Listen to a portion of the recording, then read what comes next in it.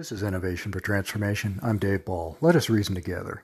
In his presentation to the Space and Missile Defense Symposium in Huntsville, Alabama, General John Hyten, commander of U.S. Strategic Command, outlined current national security strategy and Department of Defense policy as drivers for investment in research, development, test, and evaluation in the government and in private industry.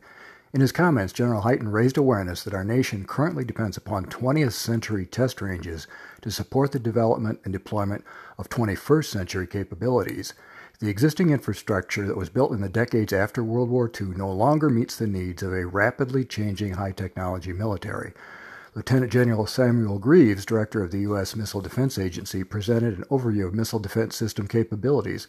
Echoing his boss's comments, Lieutenant General Greaves urged the symposium audience to act at the speed of need. Both General Hyten and Lieutenant General Greaves stated their belief that the U.S. enjoys a competitive advantage in technology and maintains military superiority over our strategic adversaries, but the gap is closing. Our adversaries are investing heavily to improve their military and missile capabilities, including hypersonic vehicles. A layered defense of terrestrial and space-based sensors is proposed to improve our situational awareness and enable a nearly instantaneous response to a threat.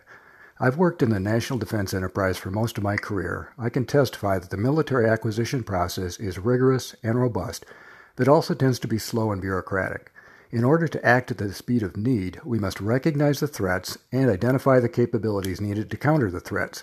There may be disagreements about the tactical details in the implementation of the technology development and deployment process, but there should be general agreement with the overarching strategy. If not, our adversaries will narrow the gap or possibly gain a competitive advantage by acting faster than we can respond. The condition upon which God hath given liberty to man is eternal vigilance. It is an aspect of the fallen nature of mankind that many of us seek to conquer and dominate others. While regional warfare is ongoing and global warfare is a possibility, warfare in the spiritual realm is unavoidable. Our spiritual enemy initiated a rebellion in the heavenly kingdom that resulted in a state of war being declared. The disciples of Christ have been mobilized and will remain on active duty until he returns to conquer the enemy here on earth. Geopolitics and national defense strategy may dictate eternal vigilance, but we are confident that our Lord and Savior maintains an eternal competitive advantage. Please share your thoughts and be blessed.